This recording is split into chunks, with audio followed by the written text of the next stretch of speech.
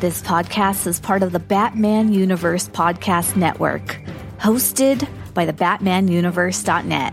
Check out everything related to Batman and the entire Bat family at the BatmanUniverse.net, including news and original content related to comics, movies, television, merchandise, video games, and more. Also, check out some of the other unique podcasts that TBU has to offer.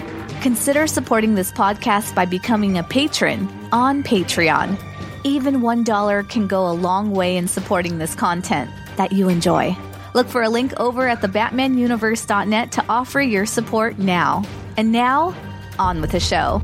You don't like the Drake? I hate the Drake. I love the Drake. How could you not like the Drake? Who's the Drake? Who's the Drake? The Drake is good.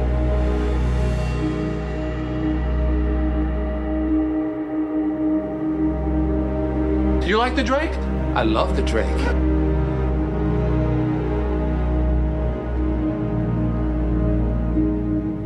What about the Drake? Oh, screw the Drake. I love the Drake.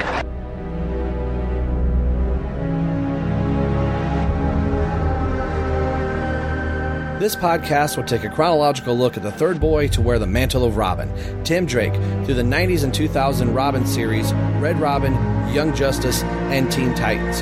And from time to time taking a look at the modern era of Tim Drake in the pages of DC Comics, while also talking about other Robin and Batman happenings in the world. So sit back and relax and find out why everyone loves the Drake. Good for them. Love the Drake. Got to love the Drake. I'm impressed. What can I say? I'm irresistible. Hello, everyone. Welcome to Robin, Everyone Loves the Drake comic podcast. I'm your host, Rob Myers. This show is brought to you, of course, by the BatmanUniverse.net.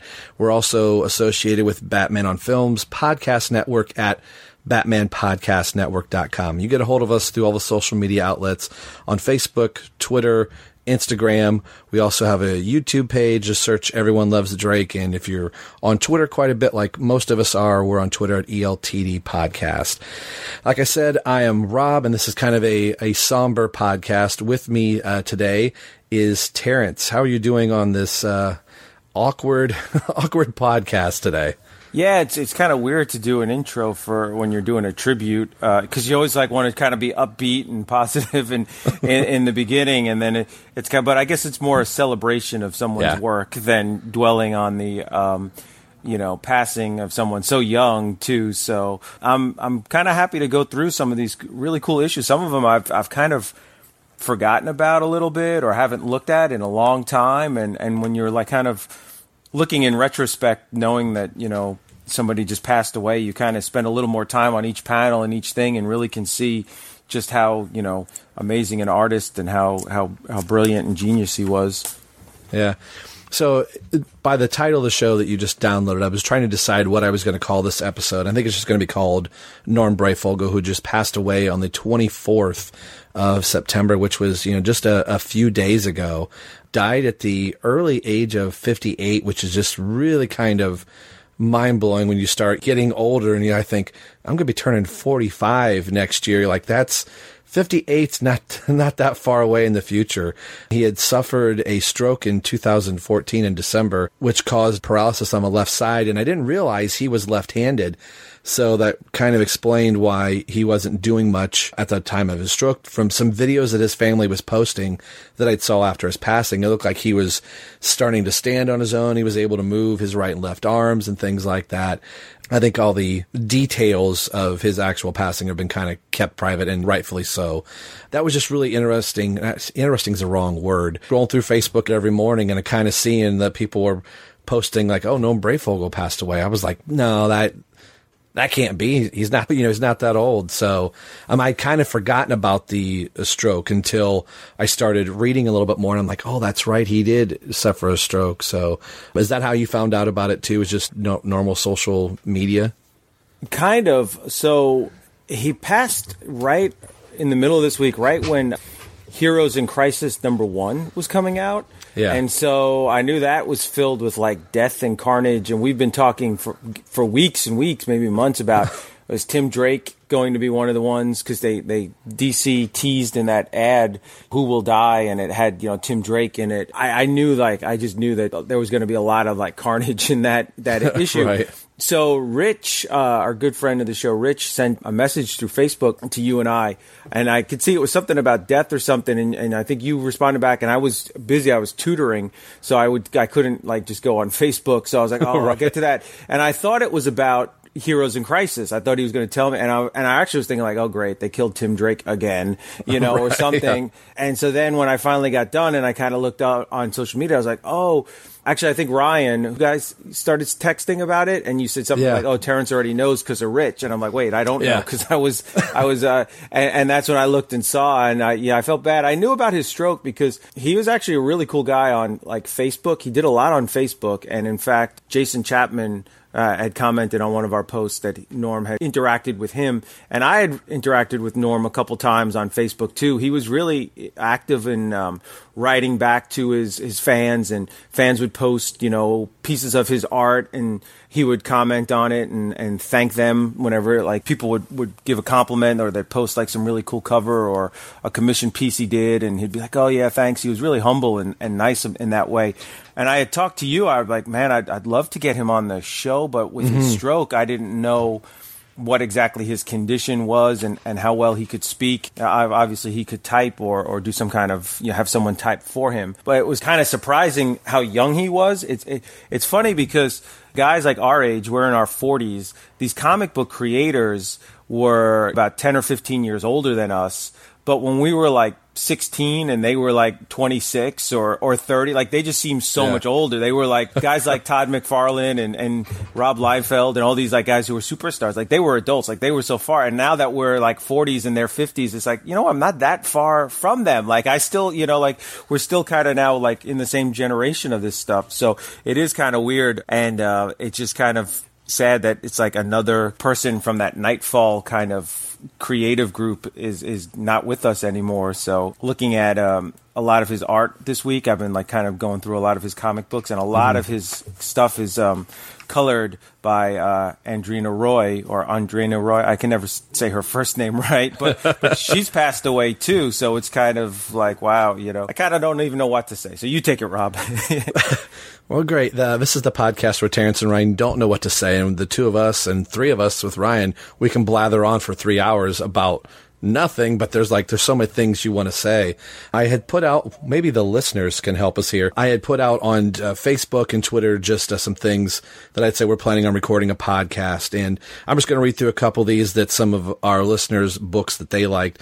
Triggs Toys and Comic Vault had said Batman Holy Terror is one of his favorite books, and I am sad to say I have never read Holy Terror, but I have since downloaded it, and I'm really looking forward to checking this out because this front cover looks absolutely amazing. Correct me if I'm wrong. Is Holy Terror isn't that painted? Didn't he paint that as opposed to pencil it? I think so, and I'm trying to do a quick search of it right now. I think that is painted, if I remember correctly. Yeah, it's on like the glossy paper, and it's really really cool. And there's some cool designs because I think. Gosh, it's been a long time since I read that, but I think the premise is that, like, in the Revolutionary War, the colonies lost, so America is still technically part of, like, the British Empire, and so there was, like, a redesign of the American flag and stuff. It's on one of the covers. So there was... Not only was it like really great that it was painted, it's really just like a cool alternate history redesign stuff that he did. So yeah, that is definitely a great one. And I was going to say this too, because you had put on Facebook, what was your favorite Norm Breyfogle like memory or moment or artwork? Man, that was hard to pick. I'm like, oh, well, let me pick. And I'm doing this Google search, and like he's got so many just like classic covers and iconic moments, and he just drew the Batman so well. I don't mean to cut you off. No.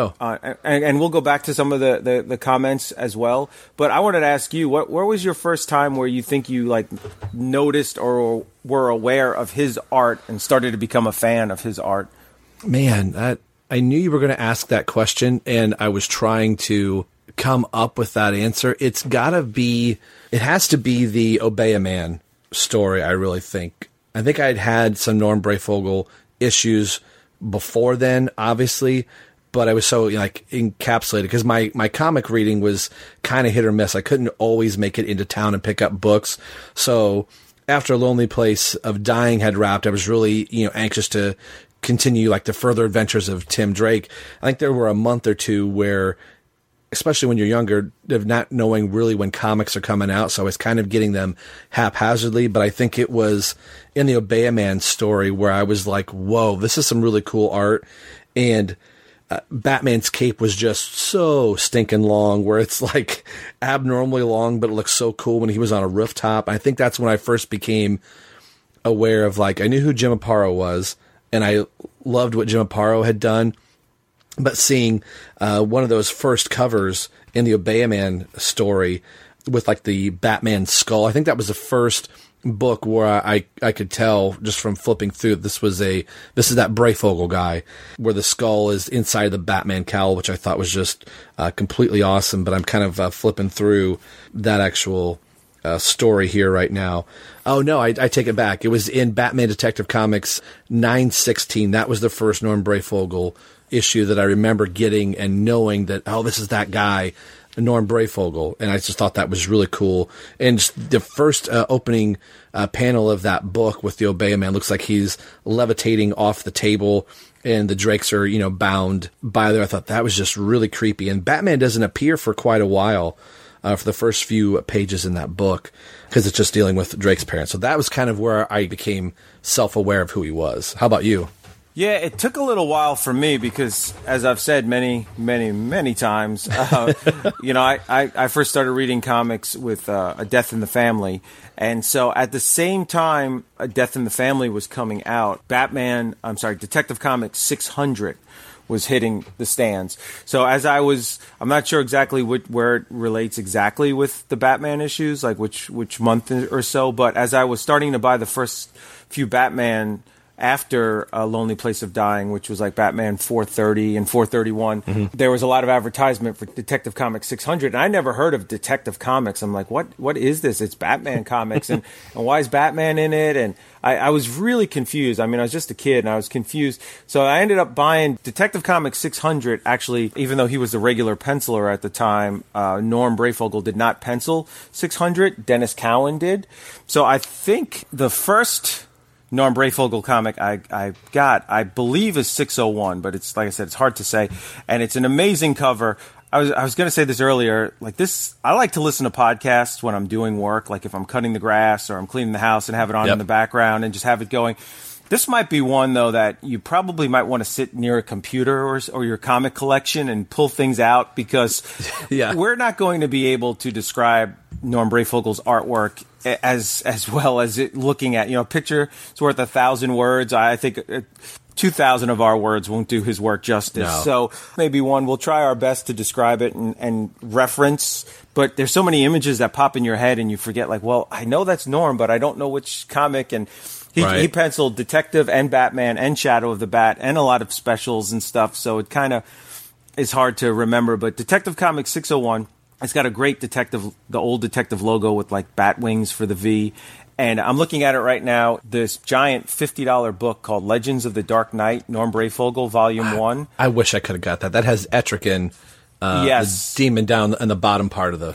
Which is, I believe, the cover to 603. Yeah, Detective 603. I got it at Ollie's for, I don't know what, but it was like less than $10 at Ollie's. That's $6.99 maybe or something. Yeah, probably. Yeah. I don't know if they ever came out with a Volume 2. I know this came out right after he had his stroke, and it was kind of done as a way to try to help raise some money for him and for his medical expenses. So the cover of 601 has got Batman and some guy who he's drag racing in a Ferrari Testarossa. There's like these huge rays of beam lights coming off the headlights, which is one of the hallmarks I noticed of Norm's work, that he does a lot of line work. Like there are a lot of lines emphasizing action or a moment or these things. There's like a cat that's about to get run over by them. There's a right.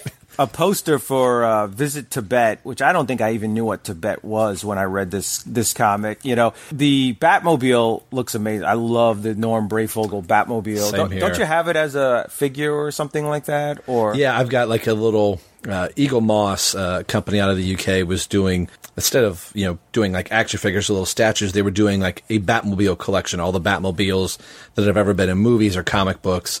And I specifically have a friend over in the UK that's like, if they come out with the Norm Breyfogle Batmobile, I'll pay whatever it takes to get it across, to the United States. And I ironically had found it in a US store. So I had to email him like, I found it. So yeah, I've got that Batmobile. It's great. I'll post a picture up of it on the Facebook page.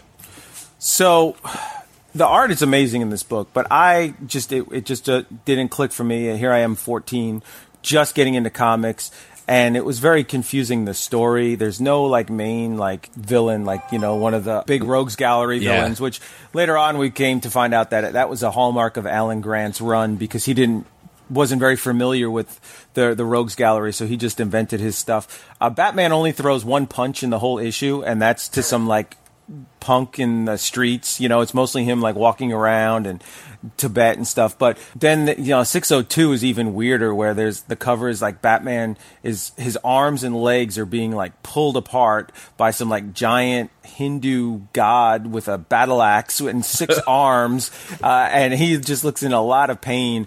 And then the third issue in that is the Etrigan, the demon issue, which may be why I don't like the Demon very much, because it was one of the first comics I read, and I was confused, and I didn't know what was going on, and I'm like, I thought I was buying a Batman book. Who is this yellow guy and stuff? So my initial Norm Breyfogle introduction wasn't that amazing, just because of the story, I think.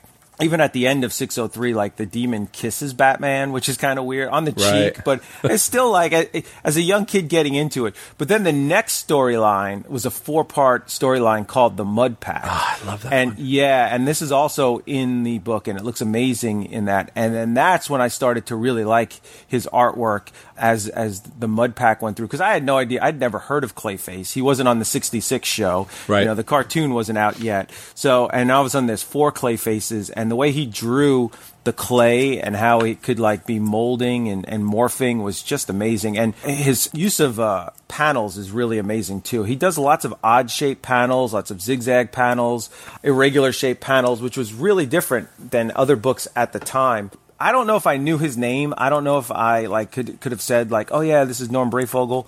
As I've said before, the first artist who I ever recognized, oh, I recognize this artist, I can tell that whose name this is, was Tom Grummett.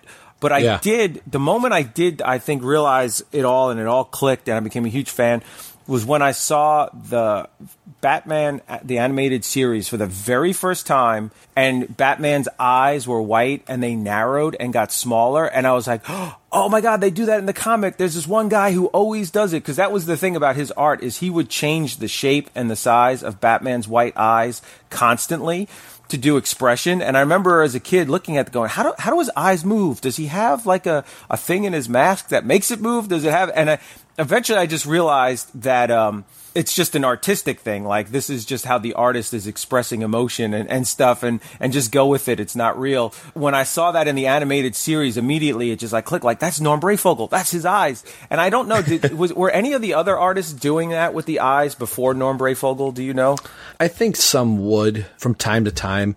I know that Jim Aparo would for more of expressive and shock. You have a Joker happen to jump out wielding an axe, the eyes might get really big, but I think the slits normally stayed the same, and maybe just where, I know it kind of sounds funny, the eyebrows on the mask that should never possibly move, but I think it was more an eyebrow gesture rather than seeing a really narrow slitted white eye. That's where I'm same way from you. I always took that was more of a Norm Breyfogle thing that other people kind of picked up on. I don't think he was the first, but I think he really over-exaggerated that to a really good thing to be able to do, to which nowadays everybody's really doing. Yeah, and Jim Aparo is another one who passed away. He passed away in 2005. He's another Nightfall creator. But I'm looking, as you said that, I pulled up his artwork, just doing a quick search. And yeah, he did change the whites of the eyes, and especially the brows above the eyes subtly, though, not like Norm Breyfogle, where it would be you know, huge and then small. So he was a little subtle, but it's gosh, man, he's another one. We should do a tribute show for him too, because his artwork is, just looking at this, it's amazing. Oh my gosh! All right, there's just so many great creators. You know what I also wanted to say about Norm Breyfogle's art that I loved so much was the facial expressions on Batman, because everybody who's an artist who's halfway decent can do the GD Batman, like gritting his teeth, got a little bit of stubble, I'm going to beat the crap out of every villainous scum in all of Gotham City, but to actually make him have other emotions like shock or sadness or grief, and actually pull it off where you're like, oh my gosh, Batman's so sad here, and it is not out of character, where you're like, what is this? That Batman doesn't cry, you know, like he actually he could do that so good. And in that Mudpack issue, I think that's where the first time I saw that. There's a cover of issue, let me pull it up here, where they messed with Batman's mind, and so he sees the dead Jason Todd. And Batman's reacting to it. Let's see, I got it. Oh, right here. Detective Comics 606. And so it's a little different than what's in the story, because in the story, Batman hallucinates and sees Robin in front of a casino. But in the cover, Batman is at the grave of Jason Todd. It's like R.I.P. Robin on the grave. Yeah, like that's in a cemetery somewhere. Like, hey, wait a minute, why is this grave site on at Stately Wayne Manor that says R.I.P. Robin and R.I.P. Ace? It's got that Mudpack logo, which is awesome, and Jason Todd is like pointing at Batman, and Batman's just like on his knees, hands down. There's tears coming out of his mask, so Batman's so brutal, like even his mask will cry if he feels pain, you know. And but the panel before that, in the last panel of 605, which if you're reading it in like trade paperback here, like I am, it's one after the other. His face of shock of no. When he sees Jason Todd, and you didn't know it was Jason Todd, so you're like, what is Batman so shocked at? And once again, Norm Breyfogle does this great thing where he breaks the panel with like lines. I don't even know how to describe it. You just have to see the last panel of 605, but he does it a lot. So like it's not a regular square. It's like got all these like arrows pointing into it that of white space and it's kind of pointing at.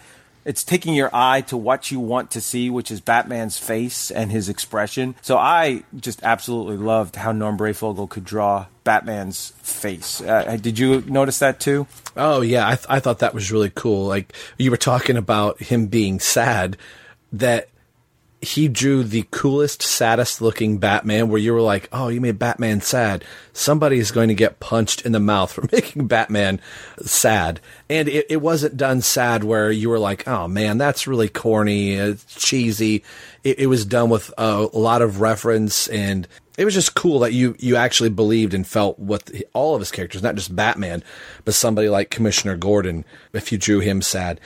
Now, my first Norm Breyfogle comic that I got was actually his first Batman comic, but I didn't read it till much later. I think I got it in, going to a grocery store or something like that, where there'd be, 5 comics in a bag, 5 for $5 type deal, or maybe it was a 10-pack back in the 80s where you could spend $10 and get 10 comics or something like that at the grocery counter.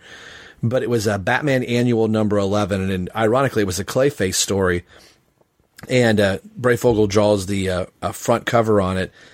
And it was a really cool Penguin story in it. This was when Jason Todd was still Robin, where the Penguin is getting out on parole, and Batman the whole entire time is thinking, Penguin's up to no good. He's got this umbrella factory, and Batman goes out of his way to prove that the Penguin is not on the up and up, and come to find out he actually was on the up and up, but because of some screwy things with his former henchmen, the Penguin ends up getting thrown back into jail again. So there's really two cool panels that start the story and end the story, where Batman is storming in to the parole board and wanting to basically tell the parole board, do not let this guy out. He is like a menace to society. It's the Penguin. And then it ends the exact same panel, but it's flipped with Batman going back into the parole board saying, no, the Penguin is actually not as bad as we thought it was. And the panels look exactly the same, but Robin's face in those panels look really cool. Like Robin is going, I don't know why Batman. He's like totally uninterested. Like, yep, Batman is going in to complain to the parole board to not let him go. And then the final panel is Robin looking shocked that Batman is going into the parole board to say, no, I made a mistake, which is really kind of a cool look on his face. And Batman's face is unchanged in both panels. And the only panel that's changed is Robin. You kind of feel like Robin's at that place of like, wow, I don't normally see Batman operate like that. So that was like my first Norm Breyfogle story that I didn't realize I had till after the fact. Looking at his career, like I didn't know too much about him other than his art, and then like the last couple of days reading some articles and checking out his Wikipedia page and stuff. Were you aware that he had submitted a redesign for Robin's costume in 1977 to the Batman Family, and it was published in Batman Family issue number 13? Were you aware of that? Had you seen that before? No, and I just stumbled across that yesterday myself. I'm looking at the image right now. I just pulled it off of Facebook that somebody had posted. I remember seeing this, but I think it was in like a Robin collected trade of like, oh, here's all the different designs that Norm was coming up with while Neil Adams was doing his redesigns for the Tim Drake Robin costume. I think they threw this one in there because I remember seeing this, but I never saw it in that actual issue. But how cool is that here's Norm just sending in an idea of a Robin character, and then so many years later, he's now actually drawing for Detective Comics. I think that's really cool. Not only that, but he, I guess, got to draw the official first reveal of Robin, or Tim Drake in the new Robin costume, in the first time in probably 45 years or so since there were some other things like the Earth 2 Robin and stuff like that, but in the official mainstream Batman title, it was the first new Robin costume ever. His costume is kind of interesting. He's kind of got like a pirate's mask kind of bandana, and he's got kind of these wings and stuff.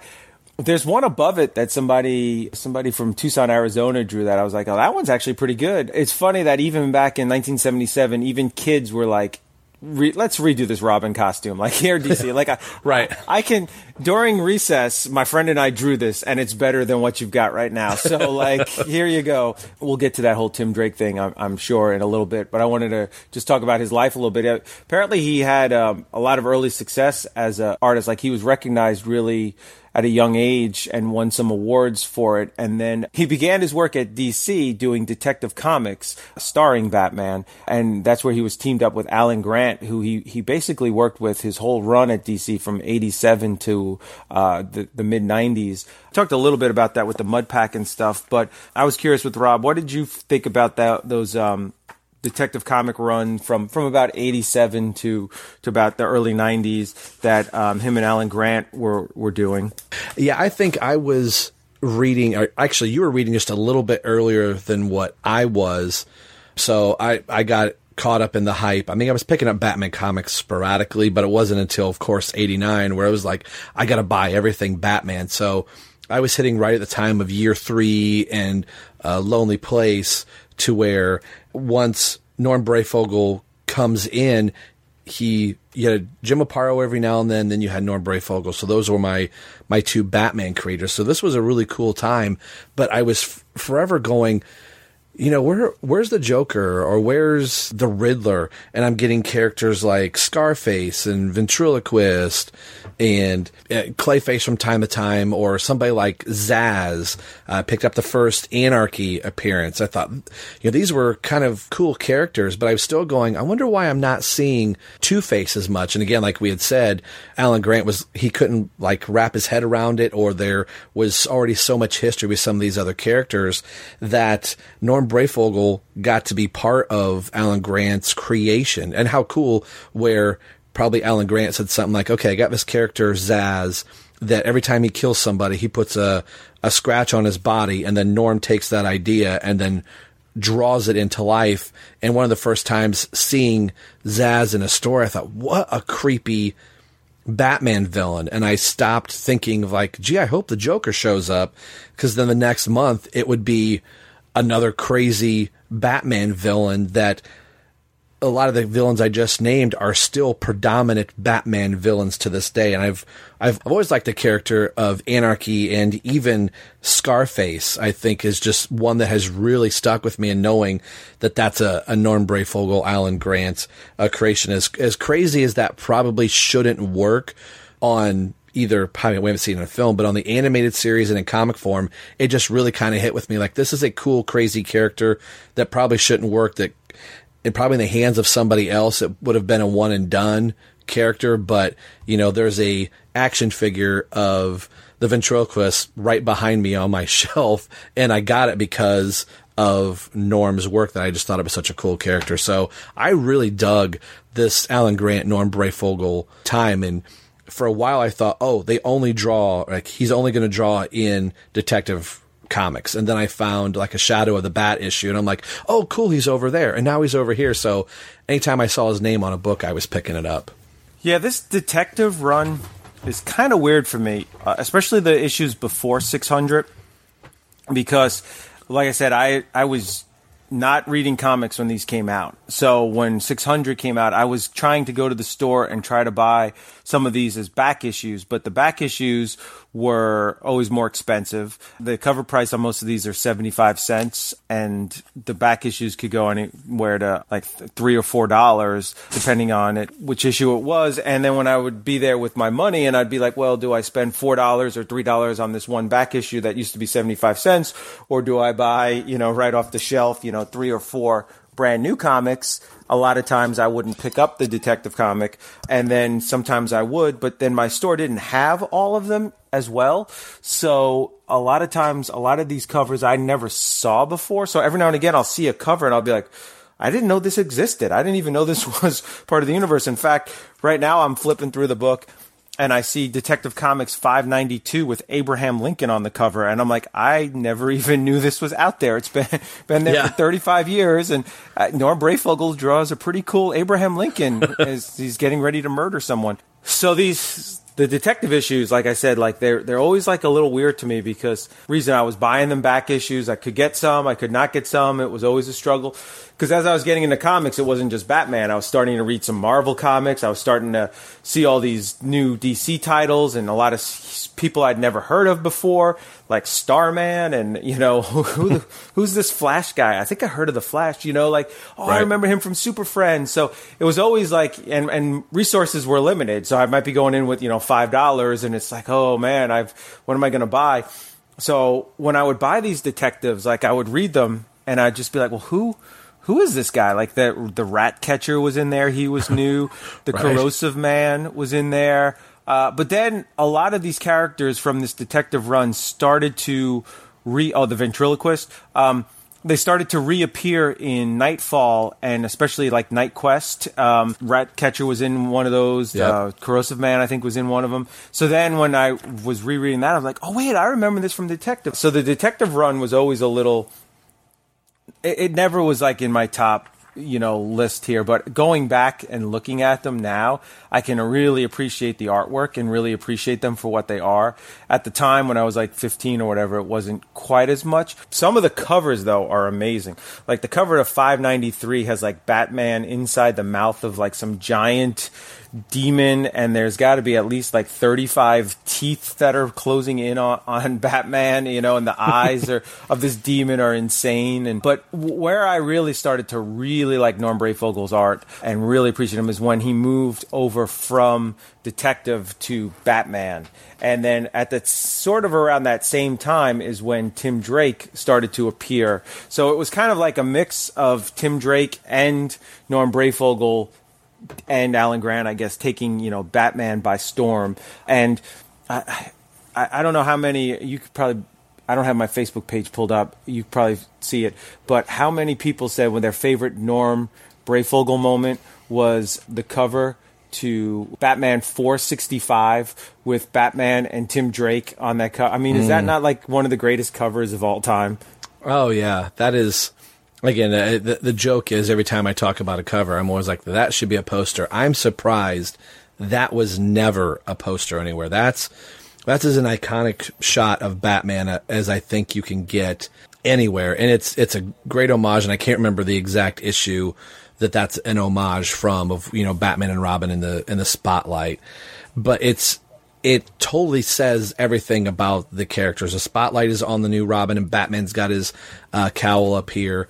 And I'm just kind of looking at the Facebook page. We've got, a half a dozen likes or more on this. Jim Bailey says, hate to be predictable, but this picture, he had posted it on there, and I posted it a couple other times myself. But that is probably, if I had to boil all of his work down into one shot that I absolutely love, it's this one. And then, hey, before you go on to that next issue, let me just editor's note here. The Spotlight issue is an homage to Batman number 9 from way back in, I guess, probably 1940 or 41. And that has been done several times. Alex Ross did a really cool version of it. Jim Lee did a version of it for Batman and Robin, The Boy Wonder. I'm not sure which issue that was. Issue 9. I think it's issue 9 of... issue 9 of Batman and Robin, The Boy Wonder, with Frank Miller as Batman number 9.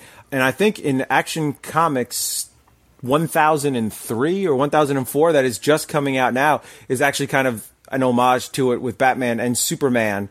I think Batman's like holding, or Superman or something like that. So it's been done a lot, but I think Norm did it the best. yeah, that's just really cool. And also on that cover, what blew me away, because at this point I've been reading Batman for couple of years.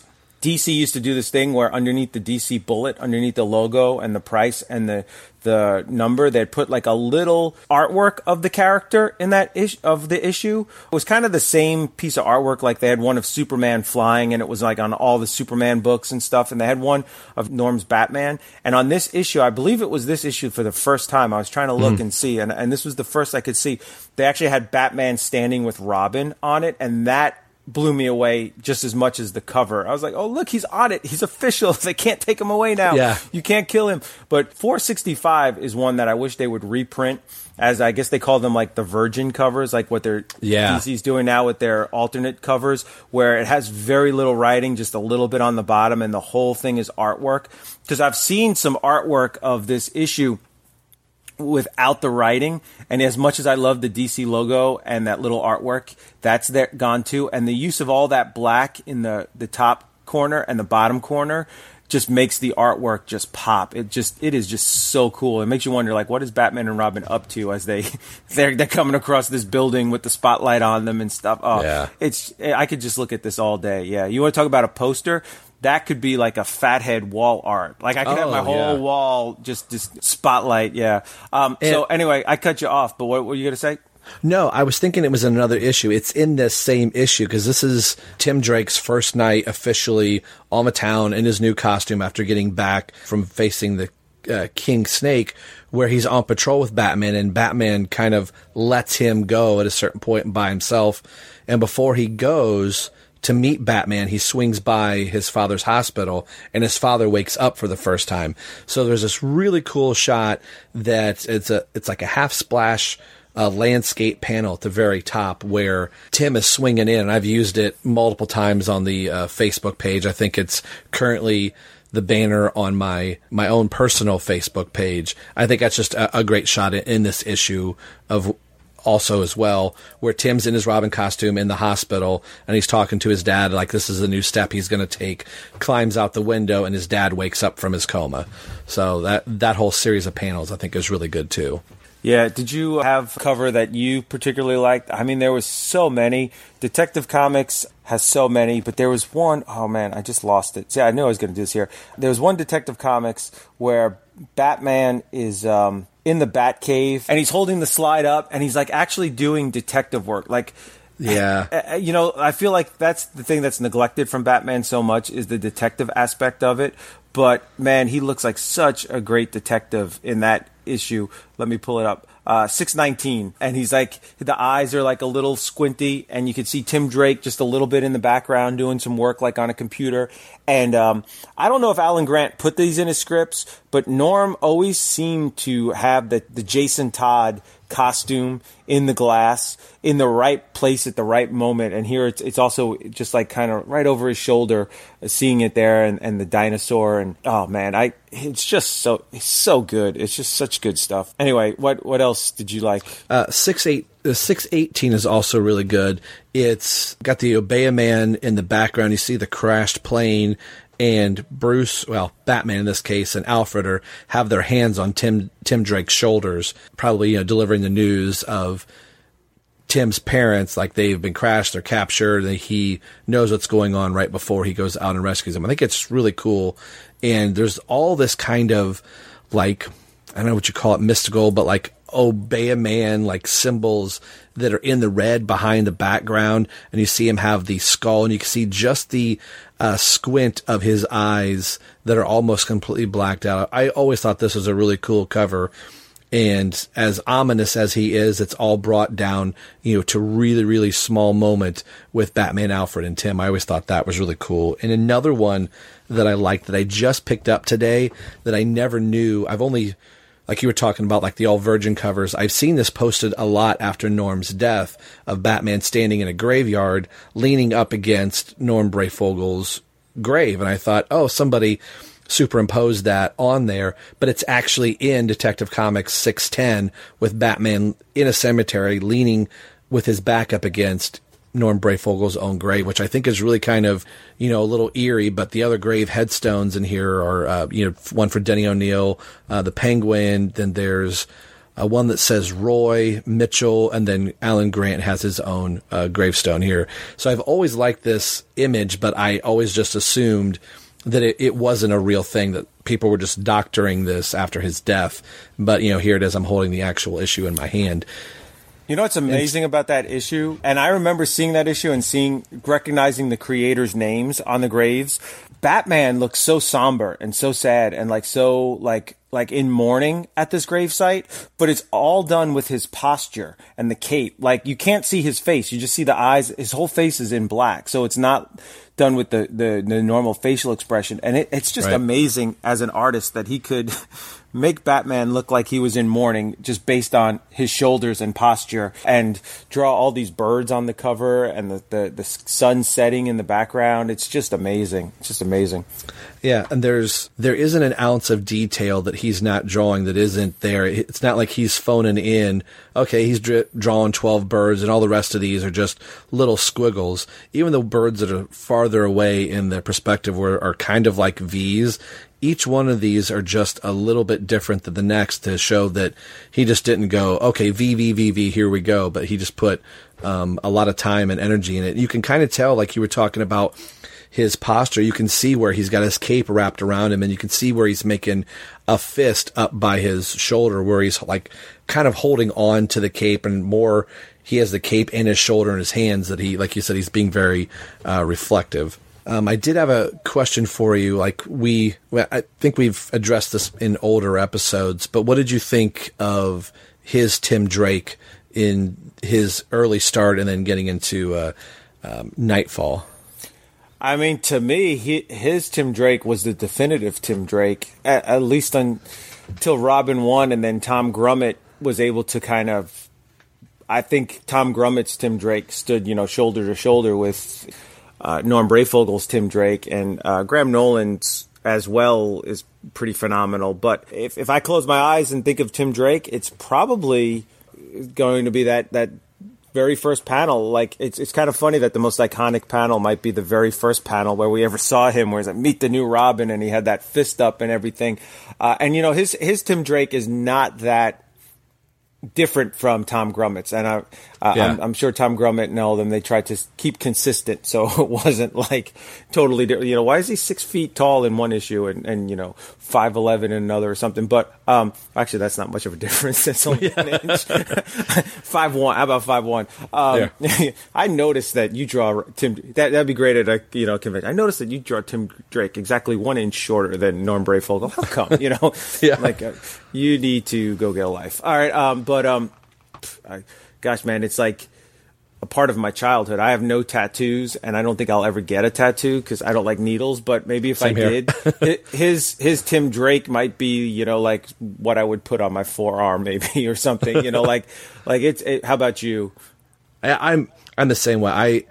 I was always torn between the two, but I think if I really go between Grummett and Norm Breyfogle, but I think if I went with my gut reaction, it's not just because of his passing where everybody's like, oh, I'm going to jump on the Norm Breyfogle bandwagon. He was really one of my first Batman artists that I was collecting where I knew that this is Norm Breyfogle, and I was always a sucker for a really long cape. So anytime Batman and Robin were perched on a gargoyle or they were jumping down, they just had this huge cape that probably went on for like 50 yards, you know, that when they landed on the ground, it'd be really easy for the bad guy to grab a hold of them and go like, I got you by the end of your cape, and just start whipping him around. But just made him seem so powerful. And like you said, his line work, it always gave a real sense of motion and movement to where some artists may be drawing a punch or a kick, and you're like, oh, Batman's kicking. But I think with Norm, he just had this really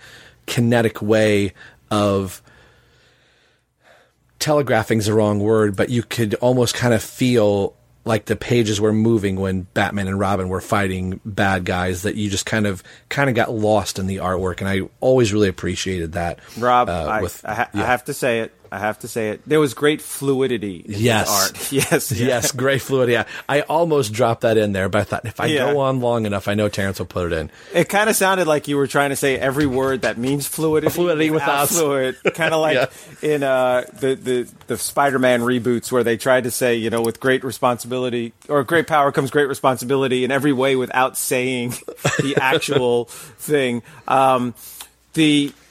Then, you know, something happened in 1992 where I think the world was still having Batmania from '89, and the new Batman Returns was coming out pretty soon, and DC still saw Superman, I think, as number one, and Batman was number two at that time. It's kind of hard for anyone who's just come up into the comics in the last 20 years to think of Batman was like number two for a while, but it was always seemed like Superman got everything first.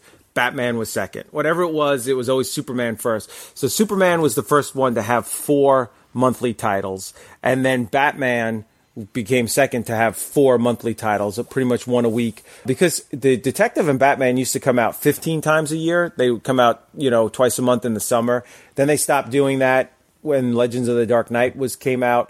And then Shadow of the Bat, number one, came out in 1992, which is kind of weird because this was a big, like, hey, Norm Breyfogle and Alan Grant, they're launching their own title. It's their own book. It's this big deal. But yet Breyfogle, who does these amazing covers, didn't do the covers for the book. You know, Brian Stetfried's did. And his covers are amazing, so it's hard to argue with it. But I don't know if maybe Norm spent more time on the interiors and why he didn't do the covers or not. I'm not really sure.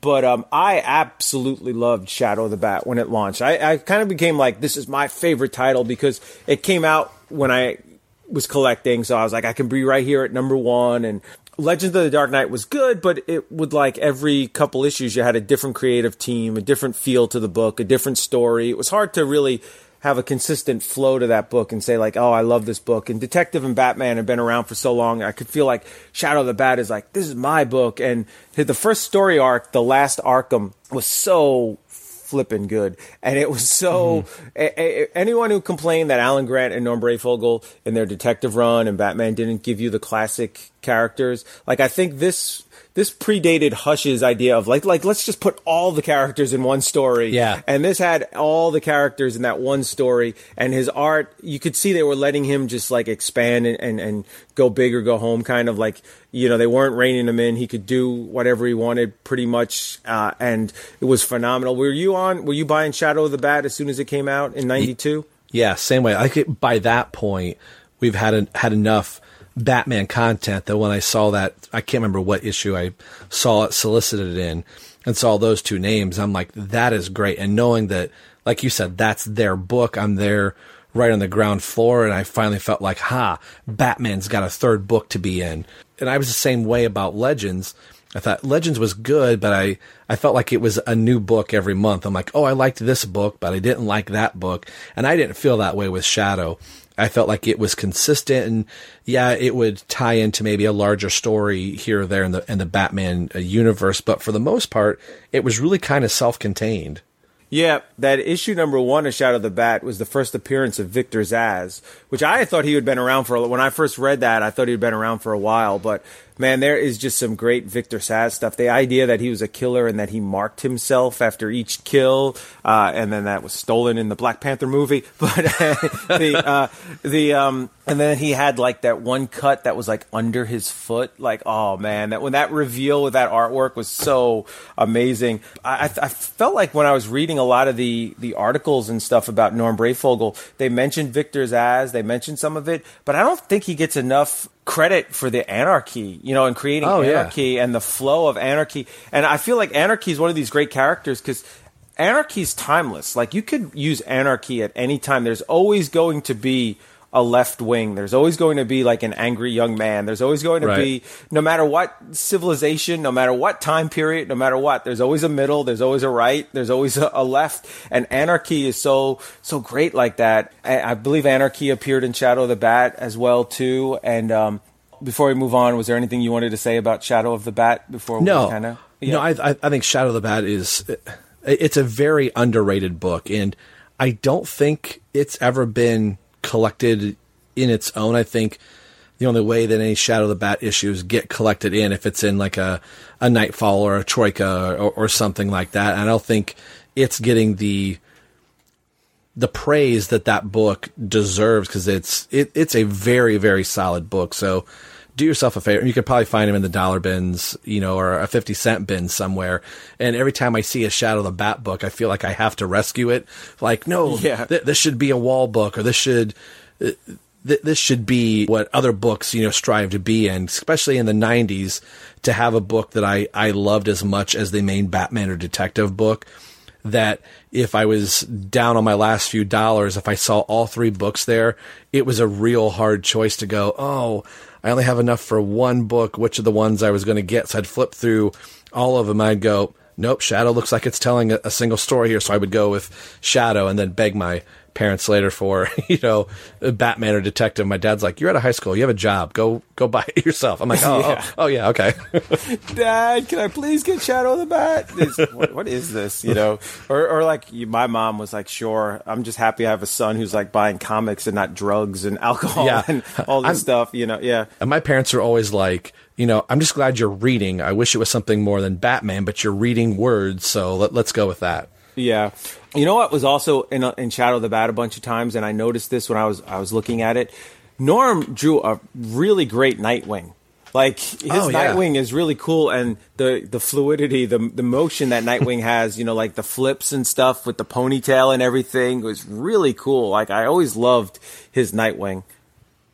And what I think was really cool with you just talking about Nightwing's ponytail is that there wasn't an ounce of the character that wasn't moving. Like, in some cases, just using Nightwing for example, if an other artist, and not knocking them, but they might not think to draw Nightwing's ponytail, like, it's in the air, it's moving too, so from panel to panel, it's kind of flopping around. Like, Norm was doing a really good job of just doing, like, cape work like that.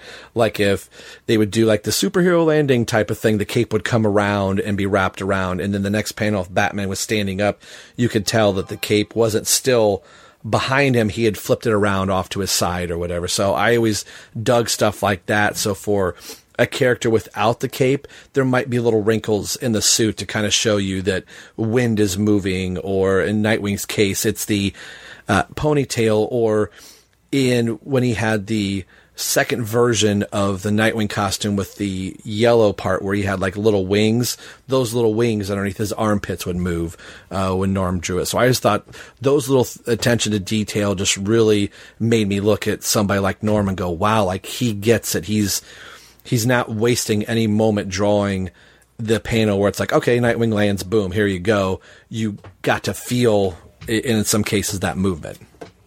Yeah, and his Joker, too. There was a 3-issue series. I I can't find it right now, where it was like the return of the Joker, and it was the first time you had seen the Joker since Death in the Family, where he fell off the helicopter. And there's one scene where the Joker, this is the first time I think where I saw the Joker as like really kind of like just badass, like as opposed to just like silly, where he has got like a fedora, he's got the trench coat, he's got a Tommy gun, which I love the way Tommy guns look. I don't know why people don't use them anymore. I don't know a thing about I don't know a thing about guns. I don't know what that. Obviously, there's probably some defect in them that you don't see them anymore. But they use them in the animated series and stuff. I just love the way Tommy guns look, and when he's just like shooting and just smiling widely. And yeah, his Joker was just phenomenal. And you know, I wanted to mention, I forgot to mention this. There's a scene in Shadow of the Bat. I'm not sure what issue it is, and I have to go dig in the long boxes. Batman is like in Arkham, and he gets confronted by like his entire rogues gallery, and you're like, oh my god! And then Batman just turns out and beats the crap out of like every single one of them. And I remember reading that and just being like, yes, whoa, look at this guy. You're like, that board is a little bit on like superhero, like superhuman ability, but I don't care. It was so cool. And then Norm left DC for a while. He did Prime for Malibu Comics in that wave of where just everybody was jumping ship and leaving and starting their own. There were so many new titles and so many new companies and stuff. I did not read Prime. I was kind of getting out of comics a bit at that time, and there was just too much. So did you read Prime, or are you kind of like me with that? Yeah, I was the same way, and I was really a one-trick pony. If it didn't have Batman and Robin on it, I really didn't read a lot. I was reading some impulse, like if Robin was associated with things, I would read it.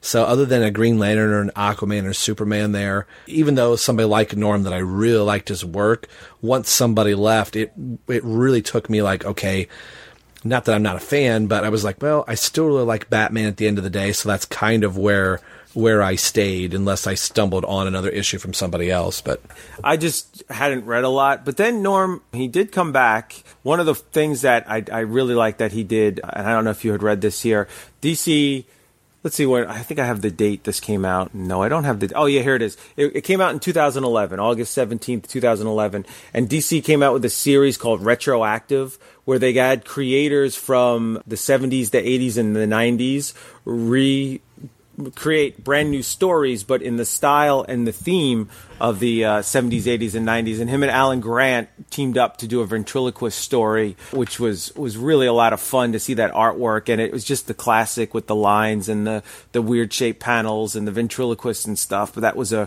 really fun series. Did you pick that one up? No, I never really did. And somebody that I would like to kind of hear from is a good friend of ours that just hopped on the call with us, Mr. Ryan Haas. Hello. Hey. What were some of your thoughts about Norm Breyfogle? Oh, man. Well, I mean, it was definitely sad to hear that he passed away. You know, his name keeps coming up whenever we talk about, prolific Batman artists or artists from the 80s or 90s that really, shaped the character of the time. And personally, him along with Jim Aparo was absolutely the people that crafted, what I think in my head as my Batman. If Jim Aparo is the quintessential, he does like this quintessential classic heroic stoic Batman, but Norm Breyfogle was always the one that would have the darker, the moodier, the edgier kind of thing. I made some posts on BOF on their Twitter and Instagram, and I said that in the Batman realm, Norm Breyfogle is responsible for some of the most striking and dynamic depictions of the Dark Knight and his world that still resonate with fans today. He will be greatly missed. So yeah, just in general, he was always one of my favorite Batman artists, just because he was able to kind of tap into that gothic kind of striking visuals, but he didn't go too far, too esoteric, or he was very balanced, but also very dynamic. So he was always one of my favorite Batman artists. Terrence and I had been talking about some of our favorite covers. What were a few that you had that were just, like I always say, this is poster worthy? What were some of your poster worthy? Hey, covers. before you say that, and give Ryan a second to think here and narrow it down, because there's so many. Yeah. I just wanted to touch on something Ryan said. Ryan said, when he thinks of Jim Aparo and Norm Breyfogle, that's his Batman. But I hear that so many people say that, like, my Batman. Mm-hmm. And so many people reference the Batman the Animated Series as, like, their Batman. But yet, if you look at the animated series, you could see that, like, they drew on, I think, Norm Breyfogle's Batman and what Norm Breyfogle did with the white of the eyes moving and all that stuff. Pretty much as much as any artist of the time or ever. So, like, when a lot of people say, oh, my Batman is the animated series Batman, they're really saying Norm Breyfogle, indirectly. That's a great point. If you just look at the intro for the animated series alone, where you have the moving silhouette of Batman, but you see the silhouette and the eyes. That's something that Breyfogle would do a lot. Yeah, totally. Yeah. Oh, yeah. I hadn't even thought about it till you just brought that up, Terrence, about it being the animated series. Something that you were talking really quick about, what issue that Joker reintroduction was Batman 451. 451. That's a great cover. Yeah. And now, didn't those take place at, like, right after the Killing Joke? Something like that? After Death in the Family. Death in the Family. Oh, okay. I knew it was after some big event. Yeah, with him, like, falling off a helicopter, and then Batman can't find the body, and even though he's got Superman there with him at the UN. Come on, man. But and didn't those issues, like, have, like, a Joker imposter or something, and that drives him out of hiding? Okay. And the real Joker is, like, healing from his injuries from that helicopter crash. And if you see my copy of it, which I cherish more than, like, a 9.8 mint copy in a plastic casing, my copy has got, like, all these lines in it because I rolled it up into, like, a tube and snuck it under my shirt so I could read it in class because I had bought it. And I still see that. It is so rolled up and stuff, but it, like, brings back such memories of, like, sneaking that into school and reading it and, like, getting away with reading the Joker comics. So yeah, that's worth more to me than a absolute mint edition. Well, you say that, and I have a similar story. So when I say Norm Breyfogle, like, defined my Batman, I'm not joking. He drew the cover of the first Batman comic I ever owned, and I still own. Which is, and I think I might have mentioned this on the show before. It's Batman number 460 with Catwoman on the cover. That was the very first Batman comic book I ever had. I got it from, I think my mom got it for me from the grocery store. And I'll never forget it just because it was dynamic. Batman's just a silhouette on the back. It's not like the first thing you would think of in terms of, like, this, like, an iconic, like, Batman shot or whatever, but it always stands out to me because it was my very first comic book.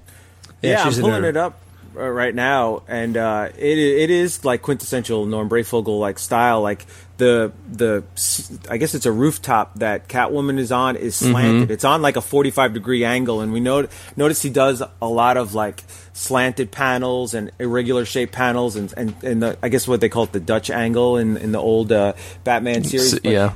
His background, he would spend as much time on bats or birds. Here there's, like, Egyptian symbols and, like, a giant cat that is just so cool. Yeah. It sets the tone of, like, this comic's going to take you to this other world and this other realm, and you'll get to, like, it's a portal to some other place as opposed to... Man, that's a great... Yeah. I love that. I love that you say that, because if you look at all the Penguin Affair covers, Batman 448, Detective Comics 610, there's birds all over the place. And if you look at Batman 457, that has the Tim Drake on the cover. There's spiders everywhere. So there's just, like, a lot of, like, animals and things like that going 457 freaks me out with all those spiders all over Batman.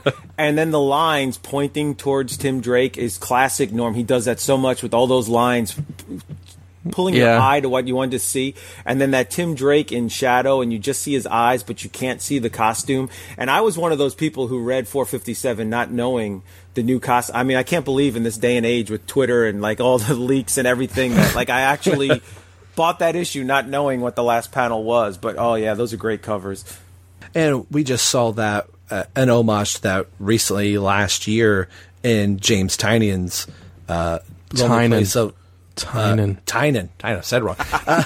In his Lonely Place of Living run, where Eddie Barrows draws a homage to Meet the New Robin. Yeah, exactly. Which, not not saying anything bad about Eddie. Eddie did a wonderful job, but there's just something that Norm captured in that I think is just really kind of hard to create, in that excitement of here is the brand new Robin. And that's something Terrence said earlier. Norm got to draw that costume. Well, he was the first one to draw it for the very first time in, probably 35, 40 years, probably at that point, that there was a new Robin costume other than Don Newton's Jason Todd Robin costume, but that didn't become really canon. Yeah, that didn't really count. But I think that's really cool that he got to put that stamp on, here is what the new Robin looks. And it's been in movies, it's been in the animated series, and it's one of those quote unquote 90s looks for a character that looks very much practical today. Like Tim Drake in the current DC Comics is still running around in that costume, and it doesn't scream Guy Gardner Warrior like, wow, that is totally a 90s costume. It's quintessential. It's surpassed what everything else is. Even though it was kind of Neil Adams inspired, Norm took all of that and then made it his own, and that just became the stamp for Tim Drake for many years. Hey, quick question, Ryan. Do you still have that Batman 460 issue? I do. Somewhere? I do. Cool. Awesome. Yeah. And does it have a lot of wear and tear? It is beat to hell. It is just it's been read and reread and frayed edges and everything. But I would not trade it for the world. Yeah, that's awesome. I think one of my first actual Batman comics is Batman Annual number 9. And it was the same way. Rolled it up, put it in my pocket. And I always remember having it in my back pocket or put it in my coat sleeve when we would go somewhere, and I'd pull it out and seeing my dad go, did you bring a comic book with you again? Yeah, because we're on a road trip and I want something to read. And that was one of the only few that I had, which doesn't apply here for Norm, but it's still one of those, like, you remember your first one that you're holding on to, like, I got to read this again. Oh, yeah. When I was a kid, I read and reread those books over and over again. It's weird now where I, read it and then just put it in the bag and then put it in the box and then don't see it for a decade. Something I wanted to bring up that as I was posting stuff on Twitter and Facebook of people just wanting to remember Norm and saying what their memories are. There's a great, I don't have the statue yet, but Michael Frecker, the Batman Black and White Norm Breyfogle statue, it just looks amazing. Ryan, do you have this one? I may have just bought that statue. Yeah, I told my wife, I was like, I'm not telling you what to get me for Christmas, but you're going to get this for me for Christmas. Or Yeah, I asked for it last year when it was announced, and I dropped 1,000 hints, and I never got it. So I kind of got fed up last week. I'm like, Norm Breyfogle's passed away. I never got the dumb statue. I mean, it's kind of dumb and selfish and whatever, but it takes a really good statue to stand out in that line now because there are so many of them. Right. So and that whole series is something that I collect. I don't collect a lot of super expensive, Batman figures. So the black and white statues is kind of like my one premium collectible thing that I try to do. But since, like I said, since there's so many statues, it's hard for any one statue to stand out a lot. So I tend to just go for my favorite artists, and that one is definitely one of the better looking ones. And so so I'm excited to get that. And I'm trying to remember, it's Detective Comics 587 is where that statue is based off, with the cap yes, just blowing out to the side. And exactly. It's so long. Exactly, yeah. Now, this was something I did not pick up this, and I will high five both of you if you do. Ashley Crock on Facebook has said, don't forget Detention Comics that Norm Breyfogle done. It was a one-shot with stories for Tim Drake, Guy Gardner, and Impulse, I believe. I've never read it. Have you guys heard about this at all? Detention Comics? I have seen it. Okay. But I don't think I own it. But I have seen it. Yeah. I know I haven't. What about you, Terrence? Yeah, no, I had never heard of this before until I saw that post from Ashley. Although I'm pulling it up right now. For some reason, I feel like I've seen this. Yeah, it looks familiar, doesn't it? Yeah. I was the same way. I know I saw it, but it's not. And look at those three characters. Look how, out of those three, look which costume kind of stands the test of time a little bit better than the other two. Oh, the Guy Gardner Warrior. I was such a huge Guy Gardner fan, too, but that just makes me cringe. But the Superboy still has, like, a little bit of a retro feel that you can kind of, like, retro say it's okay, but that Guy Gardner is just awful. I don't know. Yeah. Oh, gosh. You know what? I say this, and I probably have it sitting in a long box somewhere, but I don't think I have this. Yeah, I know I don't have it in mine. I went through, like, one of the CLZ comic apps, and I was scrolling like, oh, I'm sure I have it, because once I saw the cover, I'm like, oh yeah, I remember that, and I don't have it at all. I went through all the D's in my my filing cabinet for like comics, and I'm like, yeah, it's not here. So that's probably going to be an eBay purchase, or it's probably in a dollar bin somewhere. So this was something I really wanted to do to kind of to get this show out. We were trying to get everything planned here, and I didn't know Norm Breyfogle personally. I never got a chance to meet him at a convention. Ironically, just a few weeks ago, I found a Batman comic signed in an Amish flea market that I got for $1. And I recognized the signature, and I actually did a couple Google images just to make sure, like, is that how he signed his name? And he just wrote Breyfogle. Anytime that he signed anything, it was never Norm. It just said Breyfogle.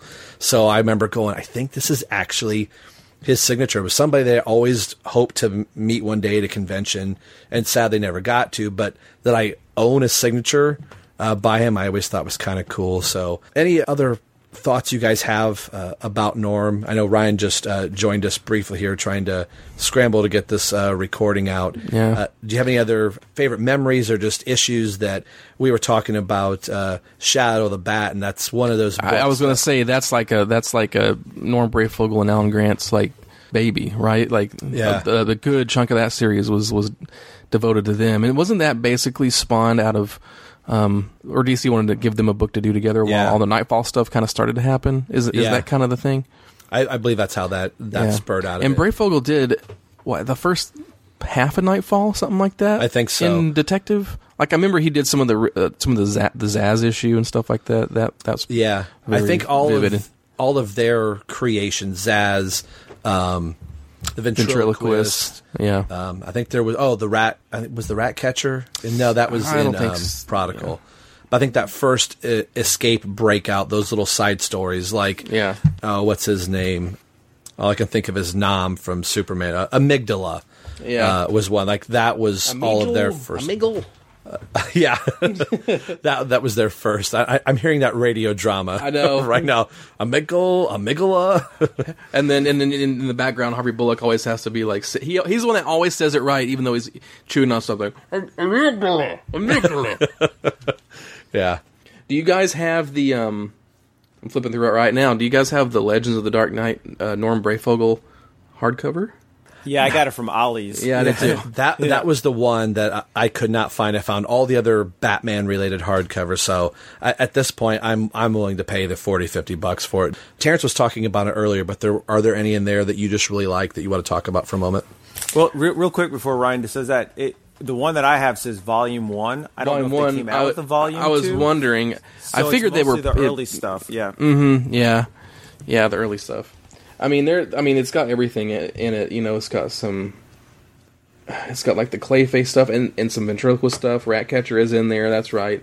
Those Mud Pack covers, I will never forget those. Like those are always very, very vivid. And you were talking about favorite covers. Did you guys talk about Detective 627, where it's a painted Norm Breyfogle cover that? It is an homage to Batman's first appearance in Detective 27. No, we did not. Look it up. It's probably one of my favorite reinterpretations of that classic cover. I mean, that you've seen that get recreated over and over and over, but that's probably one of my favorite ones because it's Breyfogle and because it's painted. It's kind of a really cool image. Oh yeah, now that I just pulled it up, I remember that. Yeah, it's like anniversary on the front of it and stuff. Yeah, Detective 627. That is a great cover. That is cool. I completely forgot all about that one. I'll say this is something we just can continue. Like Terrence said at the beginning of the show, we tried to do a really good job of describing stuff and like, I'm going to mow the lawn and listen to a podcast. This is hop on your computer and follow along. Basically, yeah. I'm sure you guys talked about Batman 465, right? Nah. Not really. Okay, well, moving on. I really like Batman 459 too. That's I remember picking that issue up, back issue bin, and I just love that because it's Batman and Zorro in the movies kind of thing, and it's got Jim Gordon and Essen on the cover. Yeah, that one's cool. So many of I almost said Aparo. So many of Breyfogel's covers just have this look of like, what the heck is going on? But I need to pick up this issue and read it because it's just he does so much like imagery of other things like bats and birds and cemeteries and cats and things that really just makes you say like I've got to read this. And real quick, while we were talking here, I bought Detention Comics here digitally, and this one might be, we might have to review. So there's the three stories in it, but only the Robin story is penciled by Norm Breyfogle. The other two are penciled by other people. And the cover is really silly and goofy, but the Robin story is serious. I didn't really read it. It looks like the Guy Gardner story's kind of goofy. Guy Gardner's like a teacher, and it feels really familiar to me, but I don't know if that's just because I've read a billion comics, or maybe I've read it at some point. The Joe Phillips does the Guy Gardner story, and Ron Lim does the Superboy story. But the Robin story, it's written by Denny O'Neil, penciled by Norm Breyfogle. Yeah, and it's inked by Klaus Johnson. Damn it! We got to get that then. Yeah, and seeing Norm's pencils inked with Klaus Johnson, it's really good artwork. It's really good stuff. So, I'm going to have to, even if it's not a dollar bin, I may have to splurge on eBay or something. Folks, there's your next podcast homework assignment. And it actually would be a good one for the podcast because it feels like a shorter story. It feels like it's only, I don't know, but 10 or 12 pages. So, it only takes interesting. 4 hours to talk about 10 pages. So there you go. Yeah. A cover, so we were talking about covers. A cover that I have always liked is Batman 459, where, and again, this is another one of the creations from Alan Grant and Norm Breyfogle's Herald. One of the first introductions of Herald. So cool, where it looks kind of like very much leaning into Hunchback of Notre Dame. That's really hard to say. Where everybody down below has the pitchforks and lights, and they're shining up, and Harold's got this girl in his arms.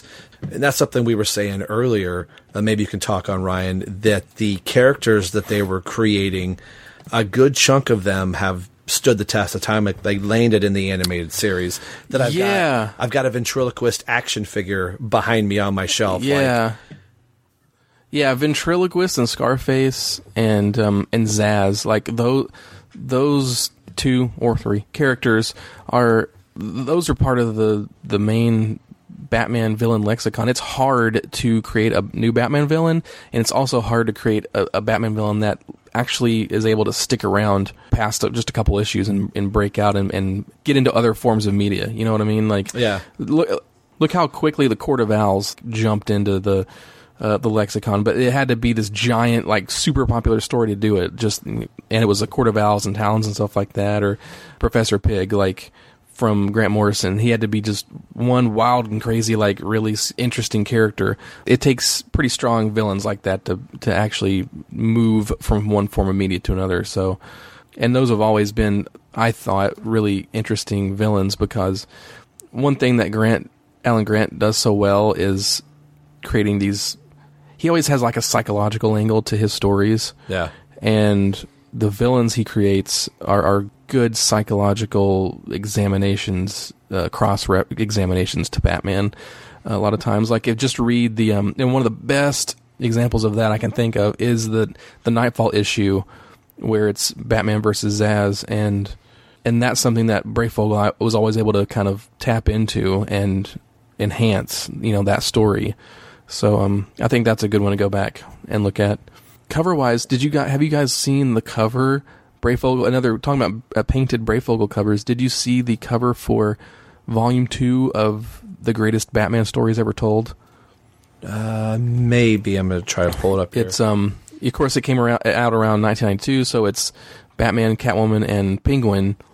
But it's Breyfogle's interpretation of those, and it's pretty cool. Oh yeah, I'm looking at it right now. Yeah, that's pretty awesome. That's great. Seeing Yeah. Penguin to the left and Catwoman to the right and Batman in shadow there. That's really cool. We were talking about Holy Terror, and something I forgot to mention. I know. We were talking about it. That is the first Elseworlds book to get the official Elseworlds The stamp, the logo, on yeah. it. And that was a painted cover as well. So I had forgotten that he had done that, but his painted covers are just absolutely beautiful. Yeah, they're really good. I also wanted to bring up a couple of the things he did later in his career. Only a few years ago, he did quite a few issues of the digital first Batman Beyond series. Did you guys read any of those? Yes, I did. I did too. That was really great. Yeah. Yeah, was it digital first? I think it was digital first. Digital first, yeah, I believe so. I think they had it set up to where 3 weeks or something. It was one story, and on the fourth week it was a different one, and Norm's was that one or something like that. Yeah, I believe so. But yeah, I thought that was cool, and I always thought his art style lent itself pretty well to Batman Beyond, because Batman Beyond is a black silhouette with dark eyes or with white eyes. So so I think that kind of matched. And the other thing that he did that I thought was really interesting was they were able to, when they did those retroactive books where they had one book per decade, and they brought back old creative teams from those decades to make new stories. And for the 1990s version of retroactive, they reprinted an old Ventriloquist and Scarface story from the 90s or late 80s, maybe. I don't remember exactly when. But then Grant and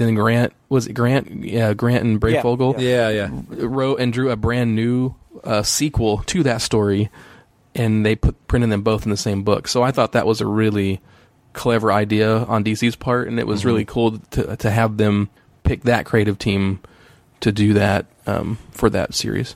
Yeah, and Ryan, one of the things we talked about before you jumped on was how Norm Breyfogle was able to really show emotion in Batman's face. It's not just the GD Batman where he's gritting his teeth, but the pain, the suffering, pain, horror. Sometimes he's freaking out. There's a wide range of emotions. He does a really good job at showing. Yeah, for sure. And on so many of the covers, Batman's he's not just he's in jeopardy, he's full out incapacitated. Like that Catwoman series that you were talking about earlier, that was your first. I know one of those covers has Catman on it with Catwoman standing over basically Batman's dead body, and there's so many of these covers where Batman is just he's just done. I'm looking right here, Detective 589, I'm sorry, where the corrosive man is about to throw a basically dead Batman in the burning pit, and there's so many of these. Wow. We talked about the Mud Pack issue where Batman is crying, and so many of these scenes don't actually appear in the issue. They're just, the teaser to get you. But he gets away with it. So many other people be like, oh, Batman would never be this way. Batman would never be down like this. Batman beats everybody and doesn't break a sweat. But he could get away with putting Batman in just the most awful positions ever. And it just makes you want to read the story, not be like, oh, that's stupid. And you know what the flip of that is? He also has covers like 606 where Anarchy is introduced, and Batman's barely on the cover. He's either in a surprint, like you said, on Death's Door, or Batman's not even the focal point of his own issue, because he's in this Anarchy. Anarchy's very prominent in the bottom. You got the bat signal with the A over the top of it, and Batman, very teeny tiny at the very top of the building, is up there.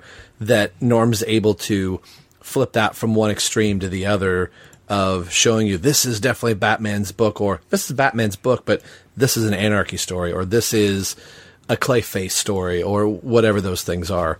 Something we were talking about, the Legends of the Dark Knight, there is a volume 2 that is coming out that is going to be released on November 27th. I was looking at that. I was looking that up too.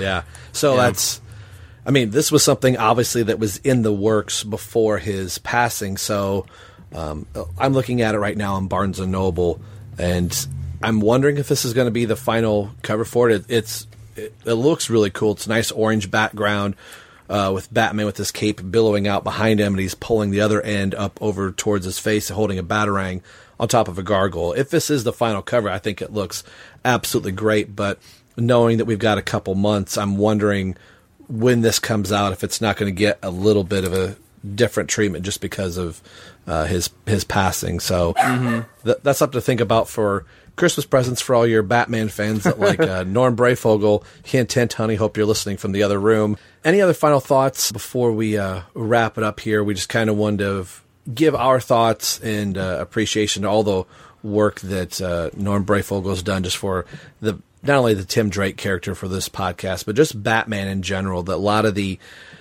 iconic images that you see in movies and television series, I think the 90s was this, sometimes it gets overlooked of like, oh, it's the 90s, but there was some really great Batman stuff coming out around the mid to late 90s, and Norm Brayfogle definitely had his thumb firmly planted.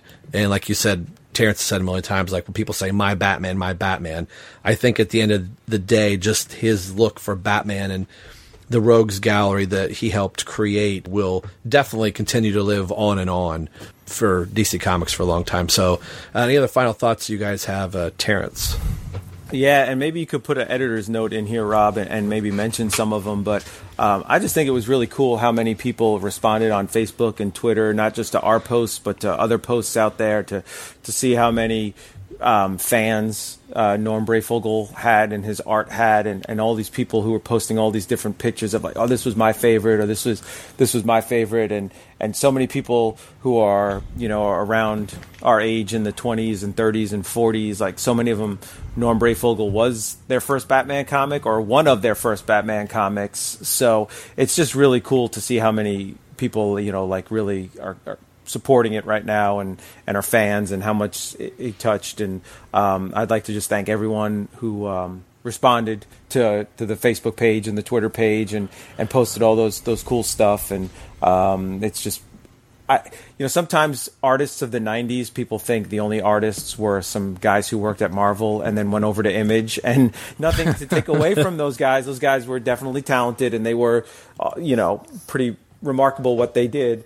But there were a lot of other great artists too who worked at DC and who worked at Marvel and who just produced he's kind of like the Chuck Dixon of comics. Like Chuck Dixon produced, like every month here was his book. It came out. It was on time. Like you knew every month there was a Norm Brayfogle book coming out. It wasn't, here's Norm's book, and maybe in 3 weeks he'll have another one or something like that. It was kind of a workman, lunch pail kind of attitude with a lot of these comic artists. And it's sorry that his passing is what has to bring it out, but it's really good to see a lot of these guys get their respect.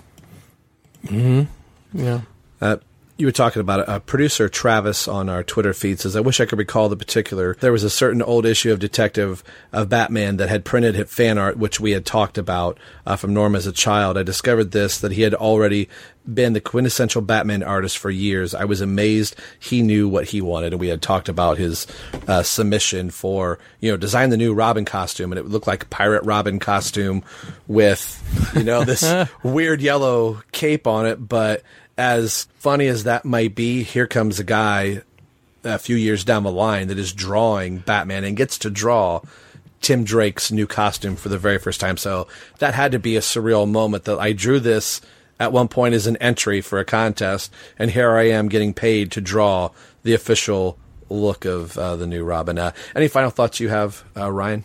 Yeah, I kind of wanted to piggyback off of what Terrence was saying there at the end. I mean, Norm Brayfogle was a great artist, and he was responsible, like we've all said, for kind of the Batman of my formative years. And unfortunately, like Terrence said, it's sad that it's taken his passing to get us to kind of.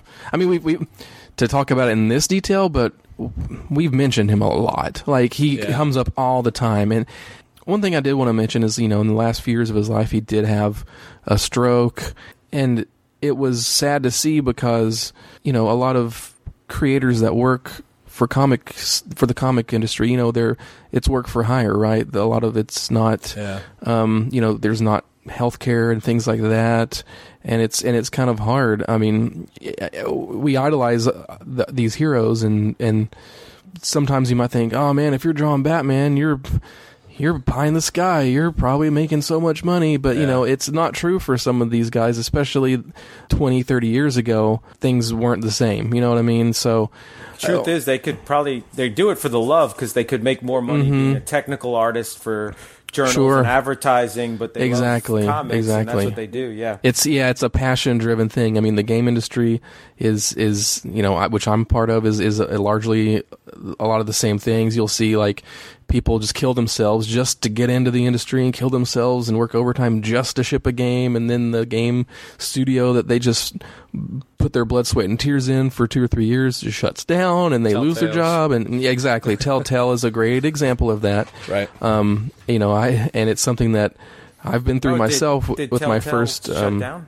Are they gone? Yeah, breaking news. Yeah. Oh, sorry. Yeah, they fired. That was like last week or something like that, or 2 weeks ago. All right. Yeah, they. So it wasn't that long ago, but holy. Yeah, within the last 2 weeks. Yeah, they fired 250 people, and they're done. So, and they're not getting severance pay, and it's kind of a big. You know, it's sparking these questions about the industry being like needing to treat its creators better, and it's you know, people that put in the time and the work and stuff, and that all ties into the same thing with Norm Breyfogle. So, you know, there were like charity drives and stuff like that when he had a stroke a few years ago. But something I did want to bring up here at the end was that there is, you know, if you're into donating to charities and stuff like that, there is the Hero Initiative charity, which is set up specifically to help comic creators in need. And, you know, on their website it says that they create a financial safety net for comic creators who may need emergency medical aid, financial support for essentials of life, and an avenue back into paying work. So, and it's something that I think Denny O'Neil was part of like the group of people that founded it. I might be wrong on that, but I know he's involved in it. You know, when we talked to him a couple of years ago, at this point, he I think he talked a little bit about that, because he told us a lot about you know, creators. You know, Denny O'Neil himself was hired because they wanted to fire the people before him because they asked for health care. You know what I mean? So so it's all wrapped up into that whole thing. So he made that joke. I've heard him make it before, but he made it with us when we interviewed him about when he saw the guy on Iron Man. Was it Jedediah? What? Not Jedediah. Obadiah Stane. Obadiah. And he contacted Quesada at Marvel and said, you know, my wife. It's okay. Used to. Yeah, he said we've gotten used to the taste of cat food, but it would be nice if we could get a little money for it or something. Yeah. Yeah. So, you know, we love these heroes and this stuff, but it's also good to remember, like, they're people too, and the industry should change and everything. So being a voice in that, by donating to things like the Hero Initiative, I think is a good thing. I think I'm probably going to make a donation to them myself. So I just wanted to bring that up because I think it's an important topic. That's a really cool topic. I'm glad you brought that up. I got a sketch cover done by Barry Kidston, and that he was doing all of his sketches for that. He wasn't making any money. All the proceeds were going to the Hero Initiative. All the proceeds. And I put down a blank cover sketch, and he's like, well, I don't normally do those for when I'm doing the charity drive. And he said, if you're willing to pay a little bit more, I'll do the sketch cover. And I said, I'm not looking to flip the services. You know, I want to get our work by you. And I said, this is a great cause. And he said, what are you going to donate for the cause to do the sketch? I was like, $100. He's like, great, sounds good. So I eagerly gave $100 to have, you know, this wonderful sketch cover. But it was more of like, I saw that sign and I thought, oh, cool. All his proceeds, like, he's not making any money off of this at all. So the guy behind me says, well, I have a blank sketch cover. Would you do that for $100? And he said, yeah, I will. So at least 2 other people that day when I picked up my book, he's like, that. Because you did this sketch cover, he's like, I've raised like $300 for this cause just because of the blank sketch cover. I think he was charging like $75, or it depends on, you know, if it's a bust shot or full thing. But doing the sketch cover, then later, because I was there the 3 days, it said blank sketch cover is $100, which I thought was kind of cool to know, though. I donated that. And I brought the literature home and everything. So maybe in a separate file, I'll put up the information for people that will want to know. It's a really great cause. Nice. Now, this is going to kill me, but you had Barry Kitson, the artist extraordinaire of Azrael #1. Who did you get the sketch of? But, you know, this Tim Drake guy. Tim Drake. Oh, man. And I got it was the only blank cover that I had, and I had the sketch cover done on a Batman Superman New 52 cover. It's not even topical. What are you doing? Yeah. The the Detention Comics, I wonder if that's the only Denny O'Neil solo Tim Drake story he ever wrote. I wonder if there's any other, because Batman's not in it at all. And Denny O'Neil didn't write a lot of Tim question. Drake. It was Or Robin by himself. Yeah. Yeah. Not even a Dick Grayson, Jason Todd story.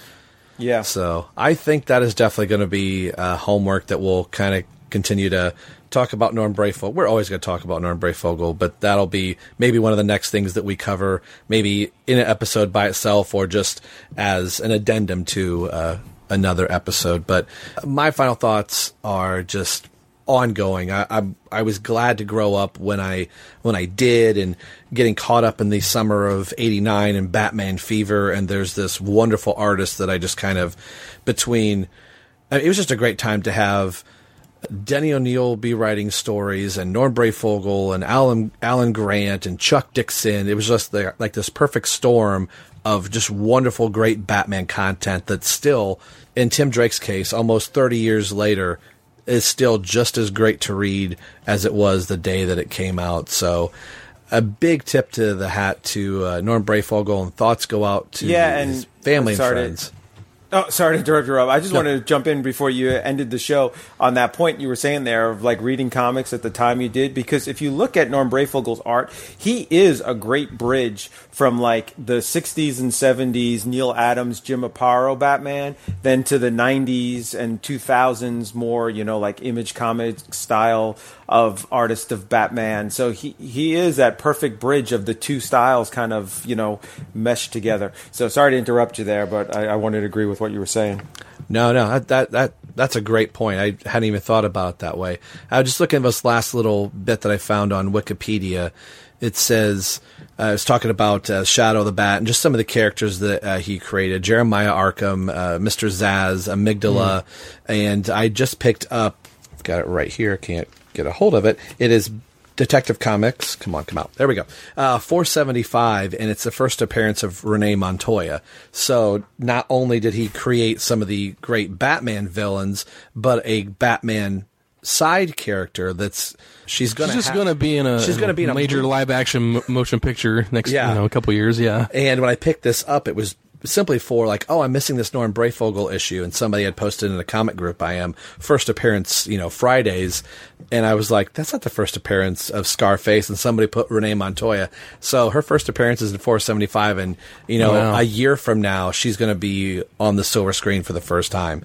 That Alan Grant, Norm Brayfogle creation is going to be up there. So that's going to be really cool. And if you stay after the credits, probably of that movie, you're going to see Norm Brayfogle's name up there. So what a cool way to honor him. So, what movie is she going? Is she going to be in Shazam? No, she's going to be Birds of Prey. Birds of Prey. Oh, is that actually coming out? Yeah, is that actually going to be made? Okay. Yeah. Where have you've been in a Terrence O'Neill bunker for a couple of weeks? I guess so. I thought that was like spoken of and went with the Batgirl movie and all that. No, it's dated. It's like February 7th, 2020. They have cast Huntress and Black Canary. Huntress is going to be Mary Elizabeth Winstead. Okay, cool. Yeah, and I think that's awesome. Yeah. Cassandra Cain's name is still attached to that. It's still attached, and then the rumor is that she's going to be like a 13-year-old girl. Okay. So we'll see how that turns out. Yeah, I mean, we know how some of that stuff goes, but if everything comes to fruition and we're in the theater, in February, we say 2020, that's supposed to be February 2020. 2020, and to see Renee Montoya talk on screen is going to be, if Renee Montoya is there, we were talking about it in the last episode, Harvey Bullock's got to be eating I was about to say, somewhere. So if they don't put him in there, then that's a huge missed opportunity. Yeah. Like, for real. Yeah. Even if it's just in the background, he's eating a donut. I would probably fist bump up there. Yeah. And maybe I need to wander on set and just, eat a donut or something and be like, just to have him there. There you go. Well, this is where we're going to end this episode. Like we said, this is a very visual medium that we discuss, that a lot of podcasters discuss. So do yourself a favor if you've made it to the end and go, I don't know what comics these guys are talking about. Go through, check them out, rewind the episode, and we'll talk about it. And take a moment to read and look at some just wonderful Norm Breyfogle art. So on the behalf of Terrence and Ryan, this is Rob signing off saying R.I.P. Norm Breyfogle.